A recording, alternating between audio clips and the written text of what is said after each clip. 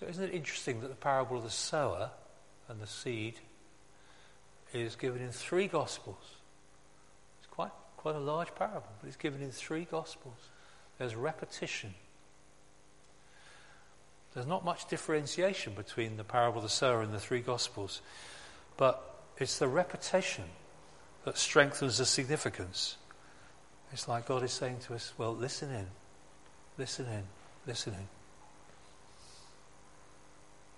Listen very carefully. But there are some differences worth noting, and especially in the tone and how this parable relates to the previous ones. It's not to be read, I believe, in isolation. Indeed, the whole of the Bible can't be read in isolation. There's a context, and we'll come on to that. This is the final parable of a series of 7 in this section, and it has a very solemn closing. Jesus wants the disciples to have this closing statement ringing in their ears. It's a kind of manifesto of the kingdom.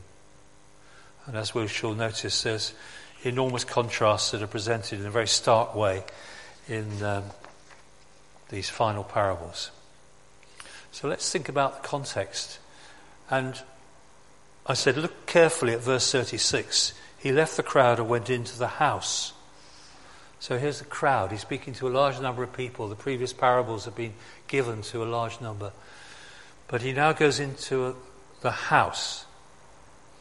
It was time for a one-to-one with his own disciples. Now we've seen in the previous passages that Jesus' parable speaking had a very definite purpose for the crowds. It was encouraging and drawing true seekers and exposing and deepening the hardness of heart of those who did not want to draw near to the true God and his kingdom.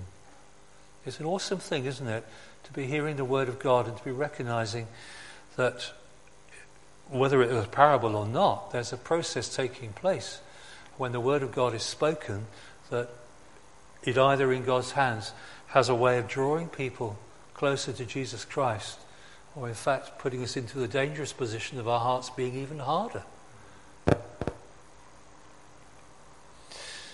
But it's interesting to note that in these final 4 sections of parables, Jesus deliberately chose not only to explain the parable of the weeds, but also to speak the final 3 parables only to his disciples. It's an intimate occasion. There are just 12 of them plus Jesus in the house. He even chooses a parable about fish. I don't think there are any other parables about fish in the Bible, but he chooses this one, which would of course be readily identifiable to at least 4 of the 12 disciples, because they were fishermen. And 3 of these were, as it turned out, the most vocal and prominent of the 12, Peter, James and John. They appear prominently throughout the gospel record. And they have been called to be fishers of men. So there's something about this intimate occasion which is to encourage these disciples, to say something particular to them. He's giving them, as the coming devolved truth carriers and message bearers, careful instruction, so that they will not only be very clear of the marks of the kingdom, but faithfully convey it. To misunderstand and offer a corrupt message would be absolutely disastrous. And verses 51 and 52 make the point. Have you understood all these things? Jesus asked. Yes, they replied to a man. Although future events show that in fact their understanding was limited and quite fragile. Nevertheless, Jesus is taking these men with all their fragility and the dangers of misunderstanding, and he's going to be making them the fishers of men. He's going to make them the conveyors of the message. And he's preparing them for the responsibilities of privileges of what we might call a verse 52 ministry. Therefore, every teacher of the law who's been instructed about the kingdom of heaven is like the owner of a house who brings out of his storeroom new treasures as well as old. They're going to be skilled by Jesus' teaching and empowered by the indwelling Holy Spirit to be true conveyors of the Word of God, because these disciples are apostles, and it is upon the foundation of the apostles that the Church of Jesus Christ is built. So it's an extraordinary thing how Jesus equips these men for that ministry.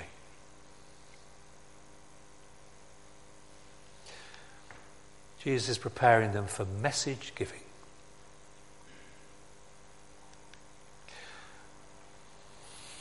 Please notice that there is in fact a balanced picture.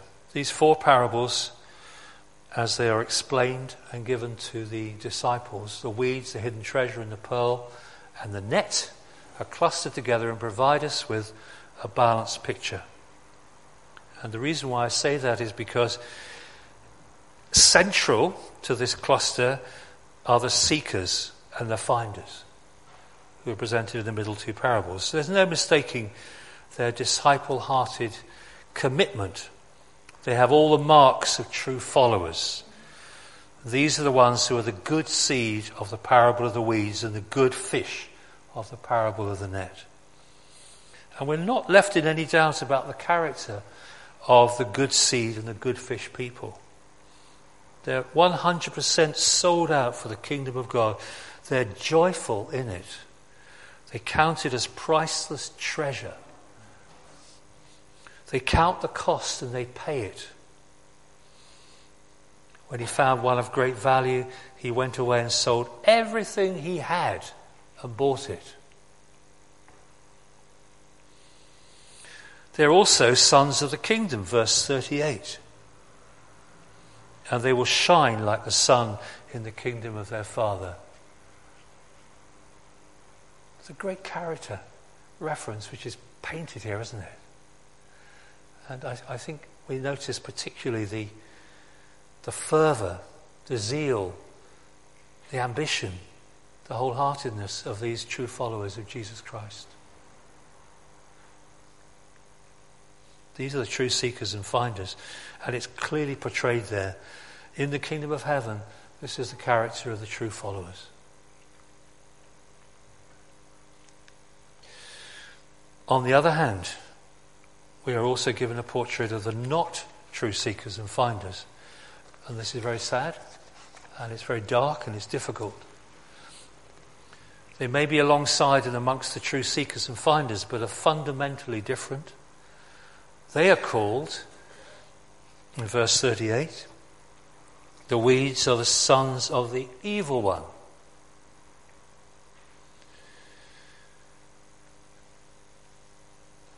And they're powerless under his thumb. The enemy who sows them is the devil. Isn't that a terrible picture? Isn't that an awful picture? People who are under his thumb in a way, and his playthings in one sense. They're also the bad fish of the net parable.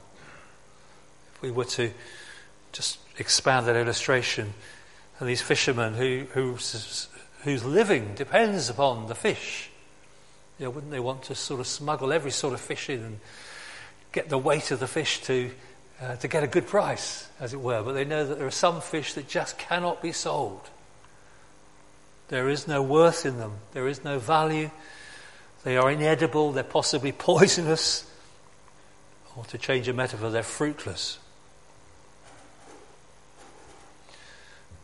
John the disciple who became an apostle learned well of Jesus when he presents the stark contrast in his own letter, 1 John 3 verse 10, where he says this is how we know who the children of God are and who the children of the devil are. There is a way. There is a way, there's a test that can be applied.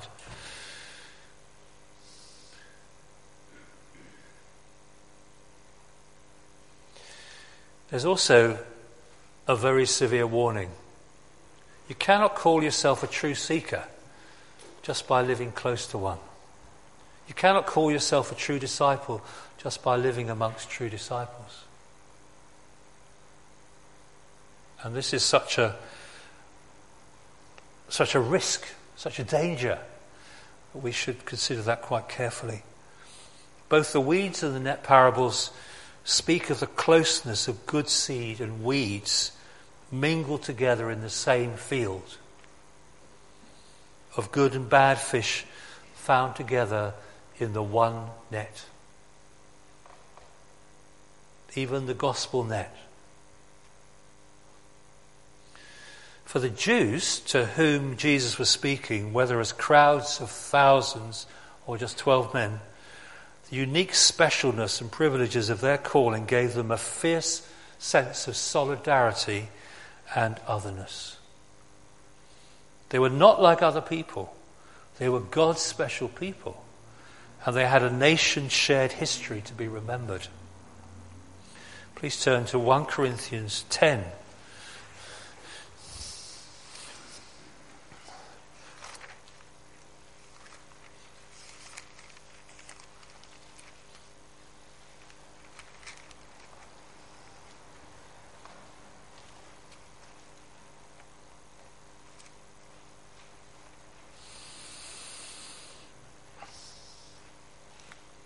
This is a chapter which provides warnings from Israel's history. Let's read verses 1 to 4. I don't want you to be ignorant of the fact, brothers, that our forefathers were all under the cloud, and that they all passed through the sea.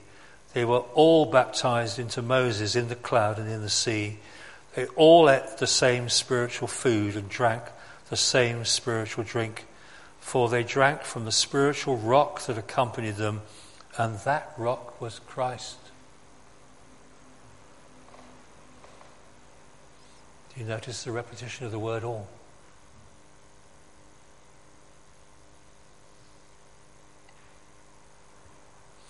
Not only did they have these experiences all together, and much more over many years, from cradle to grave as it happens, but there was spiritual content. The water they drank was spiritual. That's what the word says. And the rock it came from was spiritual because the rock was Christ, who was with them every step of the way. That's an extraordinary thought. The Son of God was present amongst his people there. And this vast number, and we could be talking of 1 million people, were all experiencing in the same way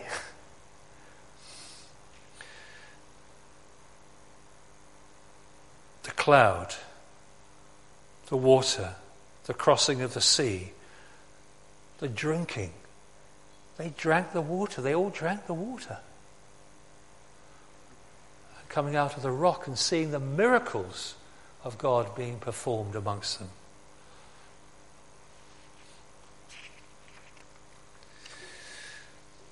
But 1 Corinthians 10 verse 5 says this: nevertheless, God was not pleased with most of them. Their bodies were scattered over the desert. Most of them. Well, in fact, we know it was a vast number with whom God was not pleased.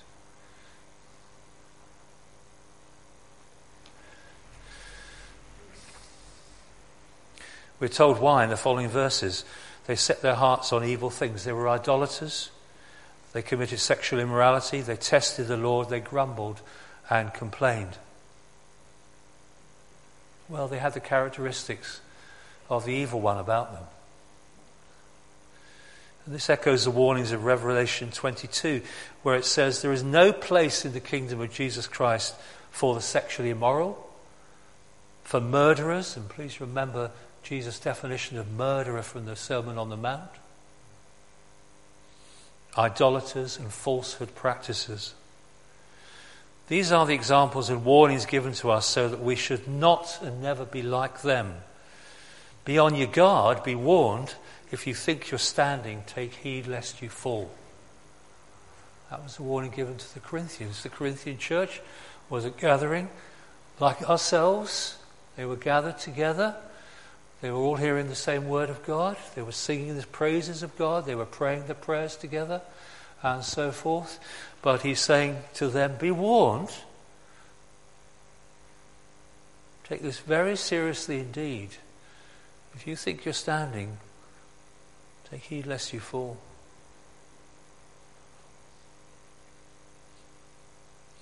Physical, mental and emotional closeness to spiritual realities does not make you a child of the kingdom.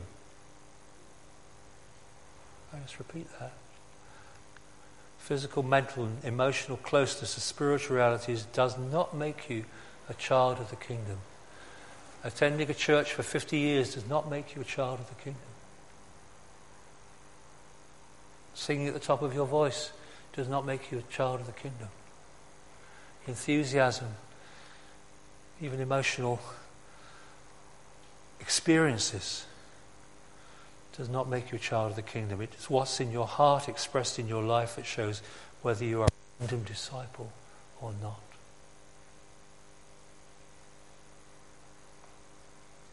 And we are not immune from this warning. We mustn't be immune from this warning. We are meant to hear this warning. It's in the Word of God that we should receive this warning.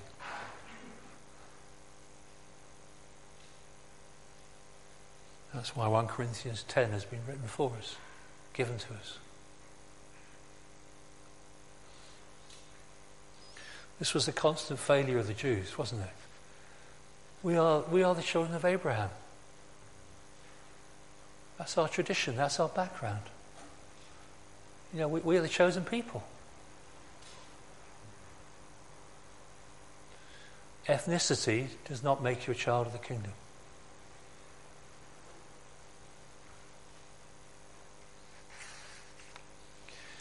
And there's a severe end. The parable of the weeds and the parable of the nets speak of a severe end for those who do not pay attention to God's severe warning and keep rejecting the free grace offer of the gospel of Jesus Christ. It's an almost unspeakable end with a desperate finality. It does not appear now, but it will certainly happen when King Jesus returns in stupendous glory and power to judge the living and the dead. On that day, all secrets will be blown away, all ambiguity, all fogginess. It will be clear to all who can stand before the judge and survive his piercing, holy, perfect gaze, who sees and knows all. His verdict is clear, decisive, and final. We each tonight face one of two destinies: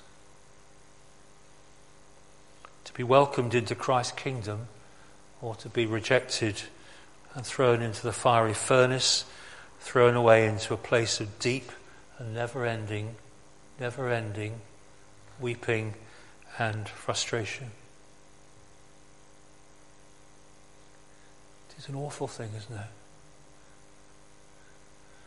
Which is in part the reason why people who believe much of the Bible struggle at this point.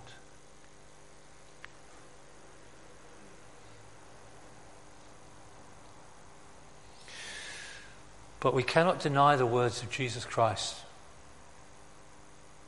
repeated for us in these parables of the weeds and the net. We can't deny the words of Jesus Christ. These are his words. These are not interpretations. They're not scribal additions. They're firmly and securely in the Word of God and repeated so frequently that we wince almost with the power and significance of them. What an amazing thing it is that Jesus Christ, the Son of God, become man, standing in that little house with 12 of his disciples. He speaks of these realities, knowing that one day he will be exalted and be the judge of all men. And the decision will be taken. There is a teaching of universalism universalism that says that somehow or other that it will be possible for all people to evade the judgment, to somehow get through this final piercing glance of Jesus and to somehow find themselves saved. And this concept pops up in all kinds of versions of Christianity. But we can't find that to hear in this word, can we?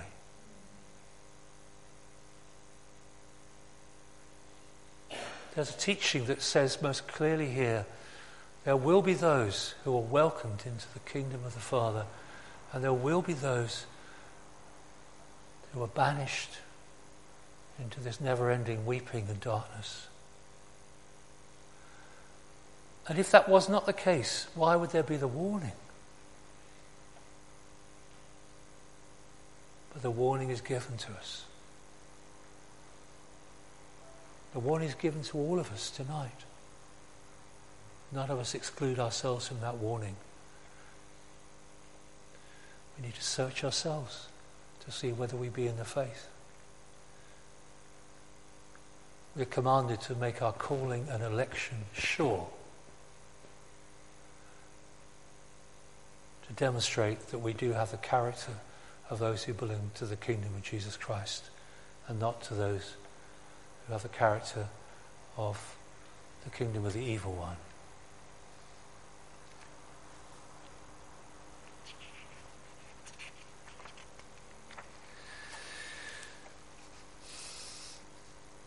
There's also a call here to be faithful in our message. There's also a call for the disciples of Jesus to be faithful in our messaging, whether it is warning or welcome. I have to say it's relatively easy for me to stand here and to give warning, though it does break my heart. But how to do that on Monday in a workplace? How to do that sincerely on London Road? How to relate to the people on the bus stop? How to speak to our children and our families who are not yet Christ's? How to say these things?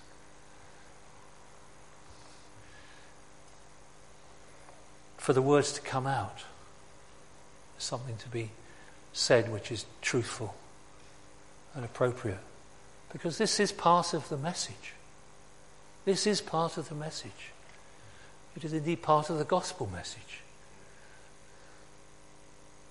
The gospel message is not just bright sunshine,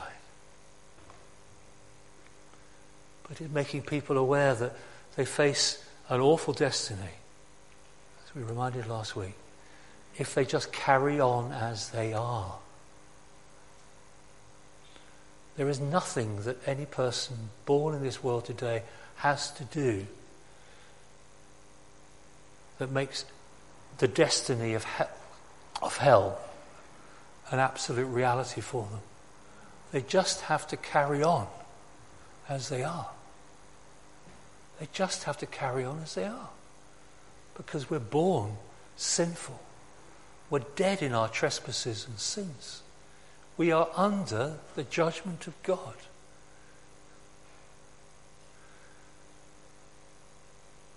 And that is the frightening thought, as it were.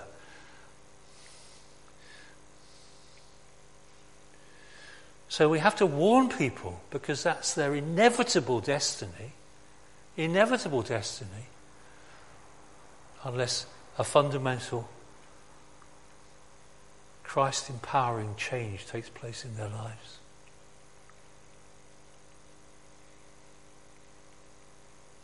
Jesus was telling the truth to his disciples that they might faithfully pass this truth on.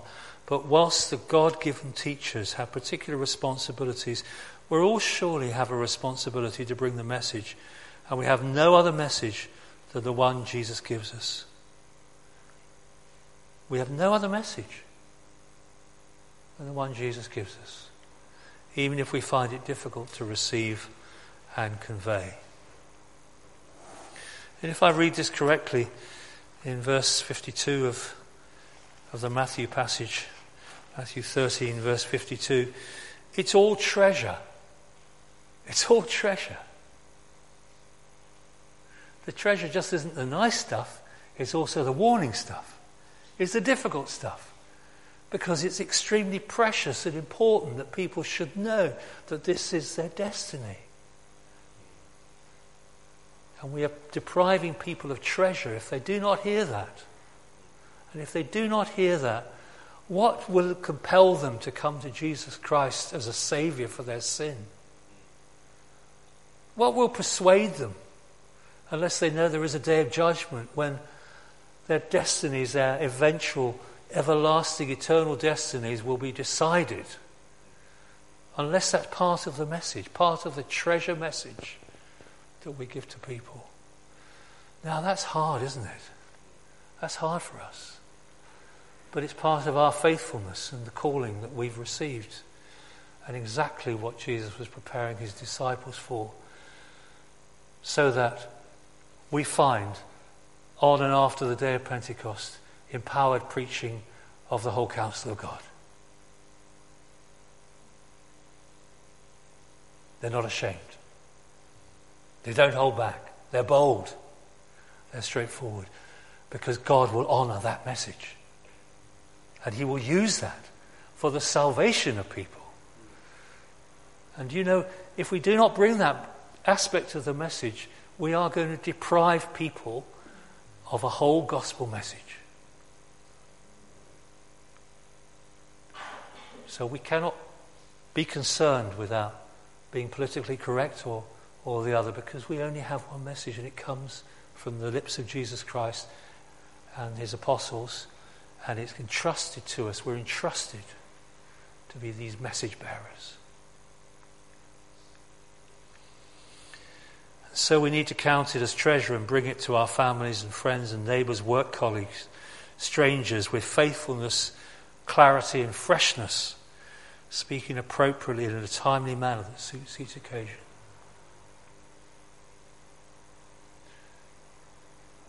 And we will need the help of the Holy Spirit to do that, won't we? We will need to have a close walk with the Lord ourselves, so that we feel the intensity of these two realities of heaven and hell. And we're not just speaking from a script.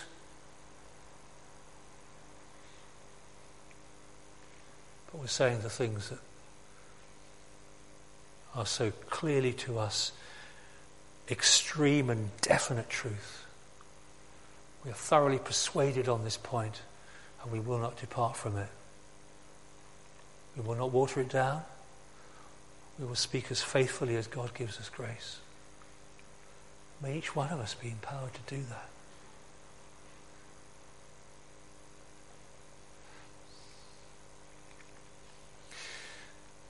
Today, if you hear his voice, that's a quote from many parts of the Bible, in fact, but it comes again in Hebrews. In the light of these parables, it's highly appropriate that we should all hear this warning tonight. We are in a gathering of God's people. We're close to the Word of God. We're in a place where God has met with his people, a place where God has heard prayers and performed many miracles. Is this place?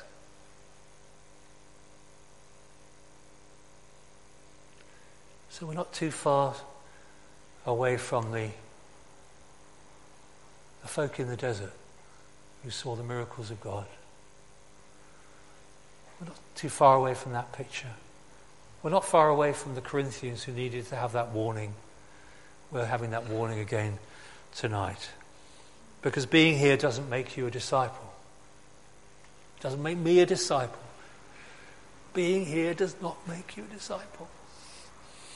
But Christ is here. And he's calling you now to be a follower tonight. To be reconciled to God by the free gift of repentance and faith, because he and he alone has paid the penalty for sins of every kind. And I can say with utter confidence to you tonight, whatever sinful and judged condition you may be in this night. There is power in the blood of Jesus Christ that he has shed upon the cross to deliver you from all of that, whatever it might be. The judge of all is also the Saviour who can welcome us to himself on Judgment Day, covered in his perfect righteousness, completely forgiven because of his shed blood. How amazing. The Lord Jesus Christ, who searches the hearts of all men and knows exactly everything about us from our birth to our dying. That he could look upon us and he could say with admiration, welcome, welcome, welcome. How could he be consistent with his holiness to say that welcome? It's only because his righteousness has been accepted by his Father. The price has been paid. We're clothed. We're covered. We're protected. We're sheltered. And not only that, we're welcomed. We're welcomed.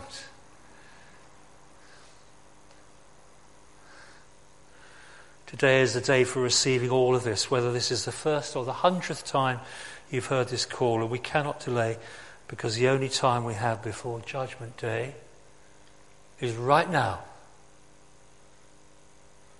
There's nobody here in this place. You don't have any more moments with any certainty before Judgment Day, apart from right now.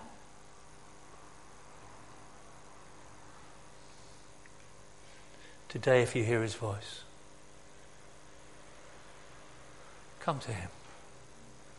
Come to him only. Come to Jesus, who is the only one who will be your protector and your saviour.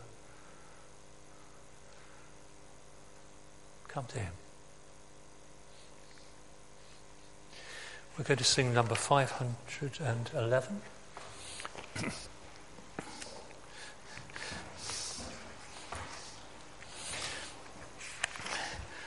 We'll sing this unaccompanied. We will not sing verse 2, we will say verse